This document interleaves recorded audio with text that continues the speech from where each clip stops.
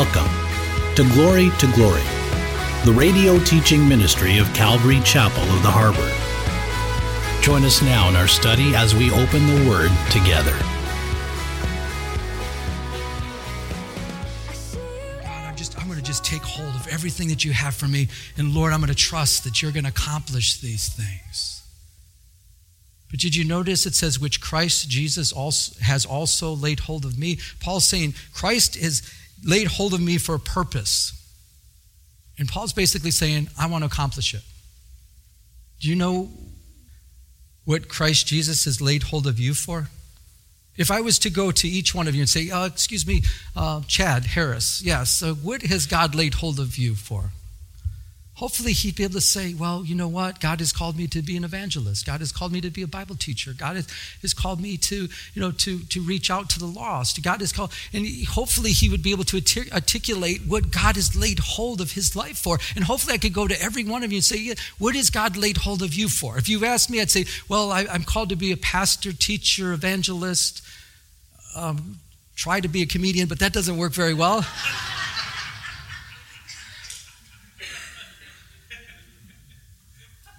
But seriously, so if we were to go to every one of you and say, what has Jesus Christ laid hold of you for? Can you explain that? Can you explain why Christ Jesus has laid hold of you? And then my other question is, if you know what he's laid hold of you for, are you holding on to it with dear life? Are you saying, okay, pastor, teacher, so pastor, that's what I'm called to do. I'm going to pastor the best I can. I'm going to teach, oh God, with your help. I'm going to teach the best way I know how, evangelize. I'm going to share the gospel the best way I know how to share the gospel. And I'm just going to lay hold of this until the day I come to see you, until the day when I'm in your presence. And that's the picture that we have. But first off, you have to know what it is. And, what are you called to do? What has God placed in your life? What has God, put in you to accomplish in you? And hopefully you know. And as I'm looking around the room, I see different people. I know what they're called to do because I see them in action. I see them at work. I see the Holy Spirit working with them. And I see the work of the Holy Spirit taking a hold of them, and they're taking a hold of it. And can I get an amen? If that's you today, isn't it one of the greatest honors to serve God in that capacity?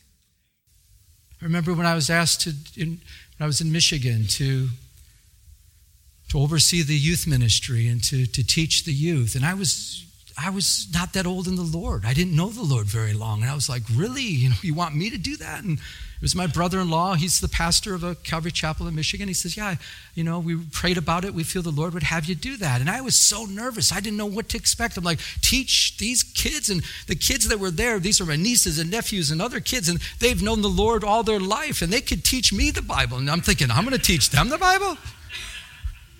I thought it would be like an instruction thing. I'd open up the Bible and say, no, Joey, no, that's wrong, that's wrong. And they're like, because they study the Bible when they're this big, and they all know the Bible, inside and out. They've gone through it 5, 6, 10 times, and here you're calling me, God, to teach these guys? And God's like, yeah. And let me tell you something, I'll never forget the day when we opened the Bible and I had the sense of God's presence there like I never experienced in my whole entire life. And some of the kids were weeping and crying, and God was speaking to their hearts and confirming things in their lives. And right then and there, I was like, Lord, I want to do this. I don't know what I'm doing, but I know you're in on it because I know you're here. And I know that you're doing something. If I could teach these kids that know the Bible, and I'm just learning the Bible, and I'm learning, and you're teaching me as I'm teaching them. And God, can you continue to do this? And I want to do this. And I laid hold of it. And I was in the corporate world. I was working 60, 80, 90 hours a week. But yet, when we had our midweek Bible study, when we had our prayer time, when we had our Sunday service, I was the first one in the church. I was there. I wanted to be there. I didn't want to miss out on anything that God had. Because I knew that the Lord Jesus Christ laid hold of my life. And I served this world diligently. Diligently, I served this world before I knew Christ. Diligently, I served this world. I gave this world all that I had. I served it diligently. So when God came and forgave me and washed me and cleansed me and made me a new person, I was like, Lord, I want to serve you better than I serve the world. I'm all in. And that's what we see with Paul the Apostle. He said, I'm all in. And I want to challenge all of us today. Are we all in on this Jesus thing? Are we all in on being born again? Are we all in on whatever he has, good or bad, no matter what it looks like? Are we all in? Are we able to commit it all and say, Lord, no matter what happens, I'm all in on this thing that you have for me. You saved me. You washed me. You cleansed me. You gave me new life. And I'm all in on whatever you want to do. Lord, take hold of me. And if you're ready to do that, be ready to be blown away what the Lord will do. If you would have told me way back then when I was sitting down in a little classroom with these kids that one day you're going to have a church, one day you're going to have a church on the harbor, you're going to have, the only church in Sunset Beach, a community that was there for over 100 years, and you're going to be the only church they ever had. If you told me that, I'd say, you're crazy. We've got a huge God that loves to do great things, but it's taking hold of him. Don't get me wrong, this world is very tempting, isn't it? There are things in this world that are so tempting that want to take our distraction, want to distract us and take our focus off of the Lord. And I want to just say to you, let's fight the good fight of faith. Let's put away childish things, as Paul the Apostle said. Let's take hold of all that God has. Let's resist the devil, knowing that he shall flee from us. Let's draw near to God. Let's encourage each other in the things of the Lord. Amen. So whatever God has called you to do, I just want to encourage you, do it all for him. Do it heartily as unto him, not to men. If he's called you to be a Bible teacher, teach the Bible. Find opportunities to teach. If he's called you into helps ministry, help. And we could use a lot of help. And the church, the body of Christ, needs help.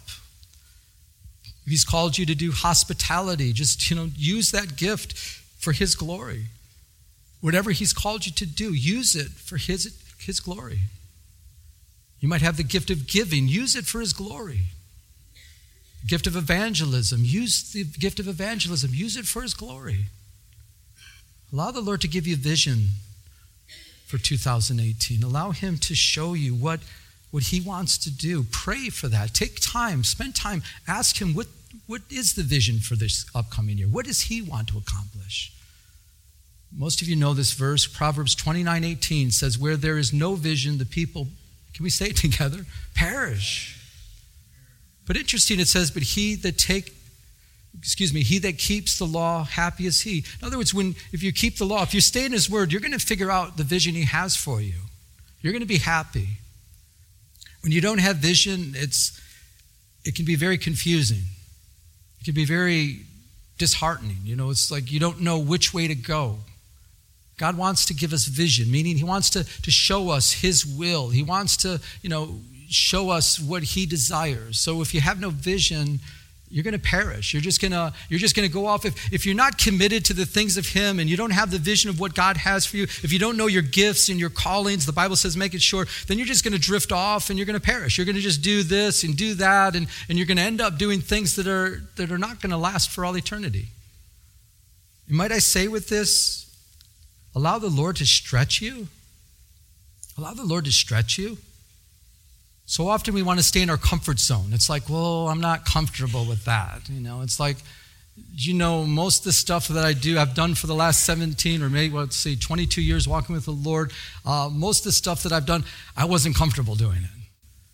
I remember when I was back in Michigan and with the youth group and just learning the Bible with the kids and teaching and all that, as I was telling you about, and all that was going on. I remember my niece, she did a skit, and it was a mime thing, and I was Jesus, and so I played Jesus. They had the skit going. It was very good. She coordinated the whole thing. It was like really good. It was powerful. It touched hearts, and it was just a wonderful thing. And so we performed it a few different places, and this big mega church saw it, and they're like, we need to have you guys. And so they had us on the stage. Well, I remember we went there, we're backstage, and I'm looking, there's like thousands and thousands. There's a mega church. There's all these thousands of people. I never stood before thousands of people before. And I remember looking out there, my heart's going like this, it's like, I wasn't comfortable. I was way outside my comfort zone. But, what I did is I went in the back. My brother-in-law was there. My sister was there. It says, guys, you need to pray for me. I am nervous. I don't want to go out there. They say, we need a Jesus. I said, I know, we better pray, because I wasn't ready. And they prayed, and the peace of God, which surpasses all understanding, guarded my heart, guarded my mind. I went out there. It was beautiful. It was powerful, but it was way outside of my comfort zone. And God was like, that was great. That's outside your comfort zone. Now I'm going to have you do this outside your comfort zone. And do this outside your comfort zone, and do that outside your comfort zone. And what happens when he keeps taking us outside of our comfort zone and he stretches us, and it's what it does, it shows that he's doing it. It's not us. He's doing the work. For it's God who works in you both to will and to do for his good pleasure. It's him working. When we had the Christmas play, I was praying about, we had a gospel message at the end of every performance. So I would pray, and I really didn't have any set schedule. I was just kind of praying over who would share, and we had the different pastors share. And the last one, I'm just praying, okay, Lord, and the Lord put Glenn on my heart. Jacob Marley, you know him better as. And the Lord put him on my heart, and I was like, I really felt strongly, this is the Lord. He wanted to do that. And I was like, okay. But then I was thinking, well, I don't know. I don't think he's ever done that before. So I waited till after he did his performance, before I even asked him about it. And right after I went up to him, he was done with his performance. I said, hey, Glenn, pray about this, but pray pretty quickly because we don't have too much time. But I said, would you like to give the message at the end? And he was like, yeah.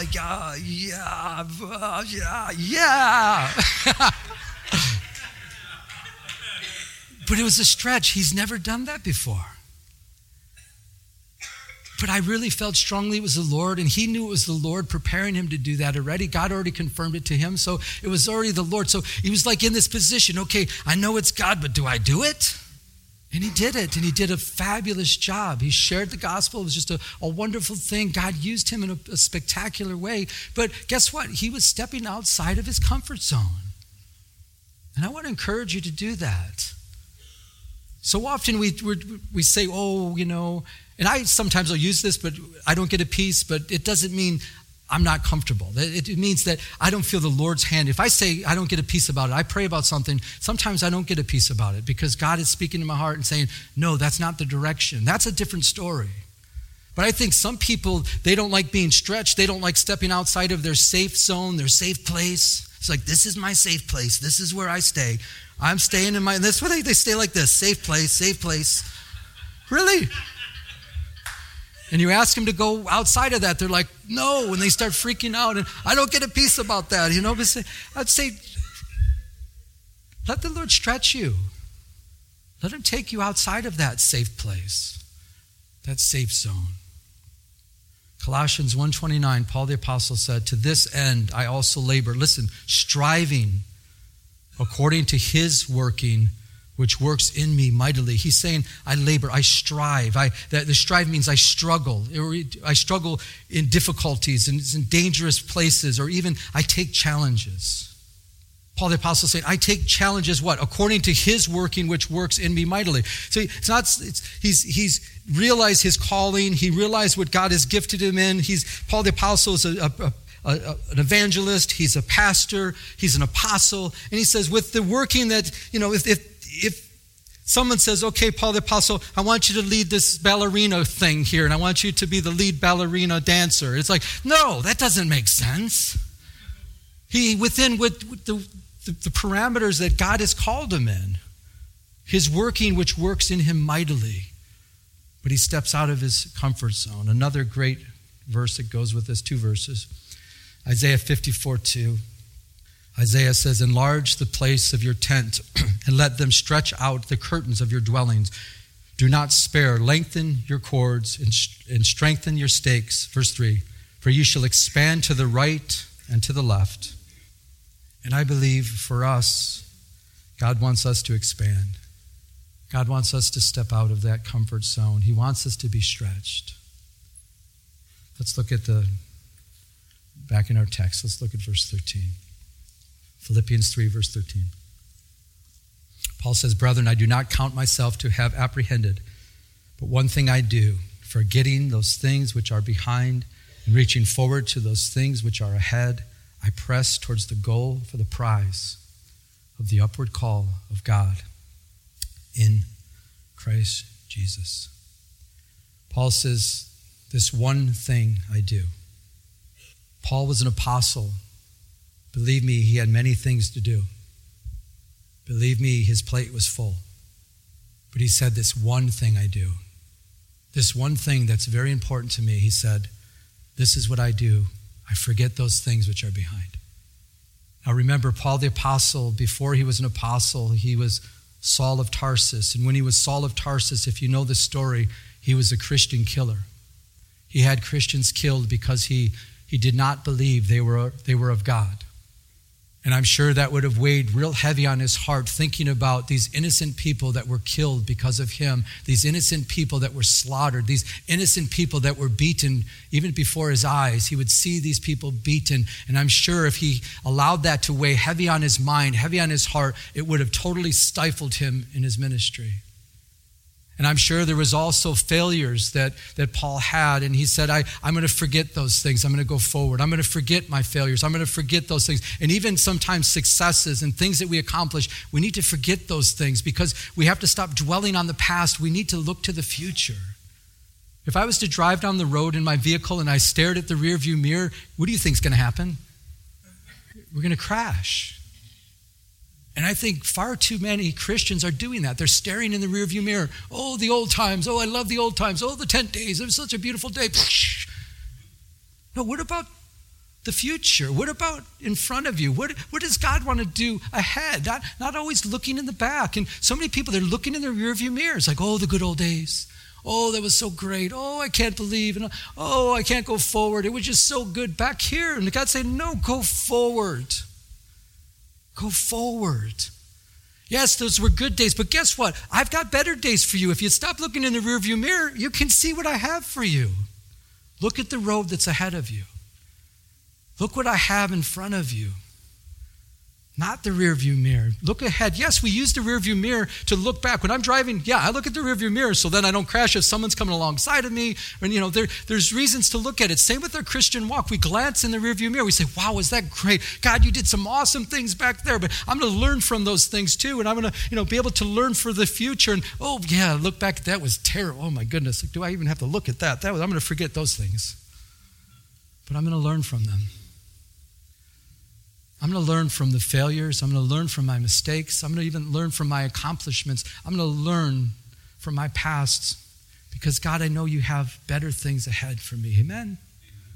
That's what Paul's saying. And Paul, again, he had many things to do, but he said, this one thing I do, one thing that's very important, and I believe it's important for all of us as we step into a new year, forgetting those things which are behind. We need to press forward to those things that are ahead. We need to press forward towards the goal for the prize of the upward call of God in Christ Jesus.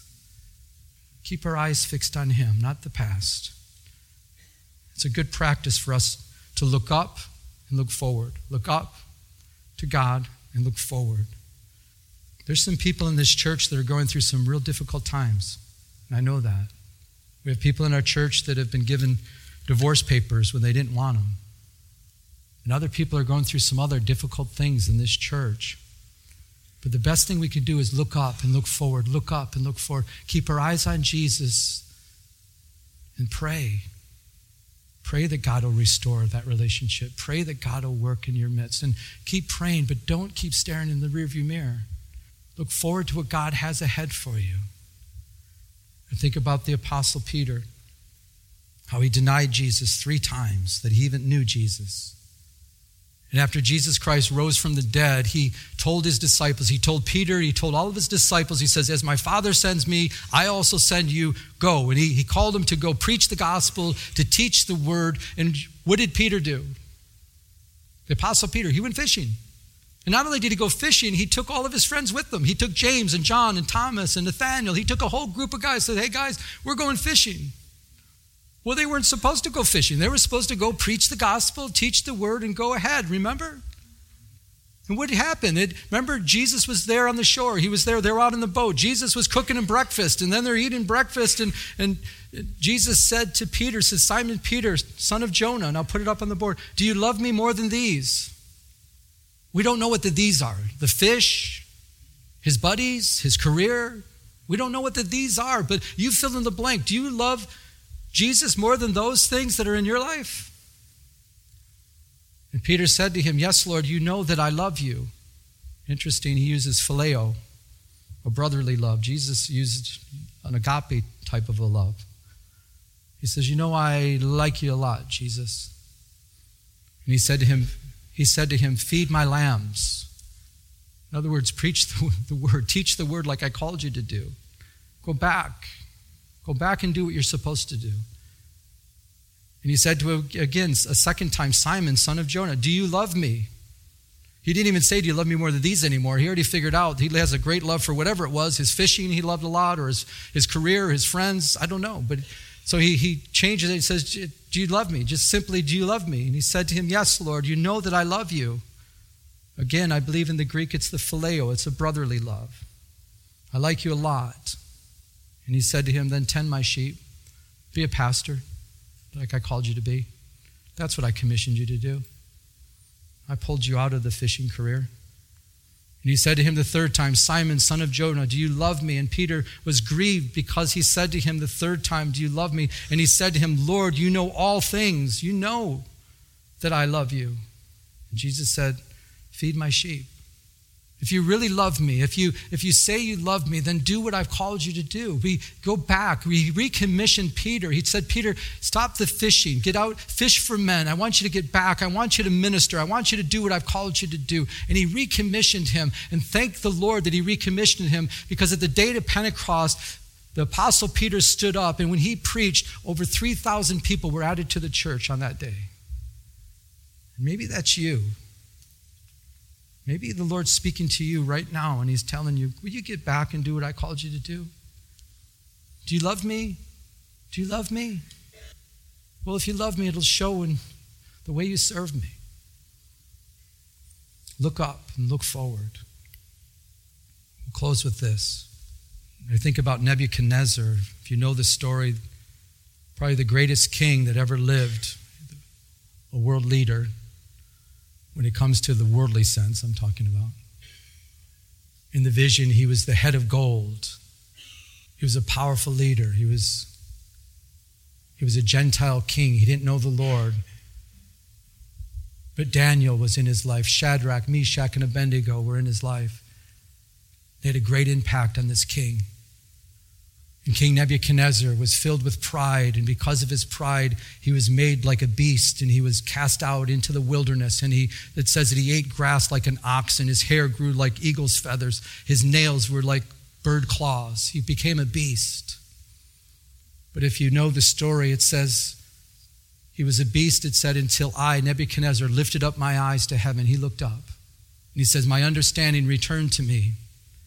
And I blessed the Most High and praised and honored him who lives forever. And he says, at that time, my reason returned to me, and for the glory of my kingdom, my honor, my splendor was returned to me. My counselors, my nobles were restored to me. I was restored to my kingdom, and the excellent majesty was added to me. He looked up and he looked forward. Everything was added back to him when he looked up to the Lord. His kingdom was added to him. His counselors were added. His noblemen were all added back to him. Everything was restored. And maybe for you today, as you look up to heaven, as you look up to the Lord, as you look up to the King of Kings, maybe he'll restore you again. And he'll put you back in that place, and he'll do even greater things, as we see with Nebuchadnezzar. As we close, let's look up. Let's look forward. I don't know about you, but I am looking forward to this new year. Let's forget those things which are behind. Let's press forward to the things that are ahead. Let's look to Jesus, the author and finisher of our faith. Amen.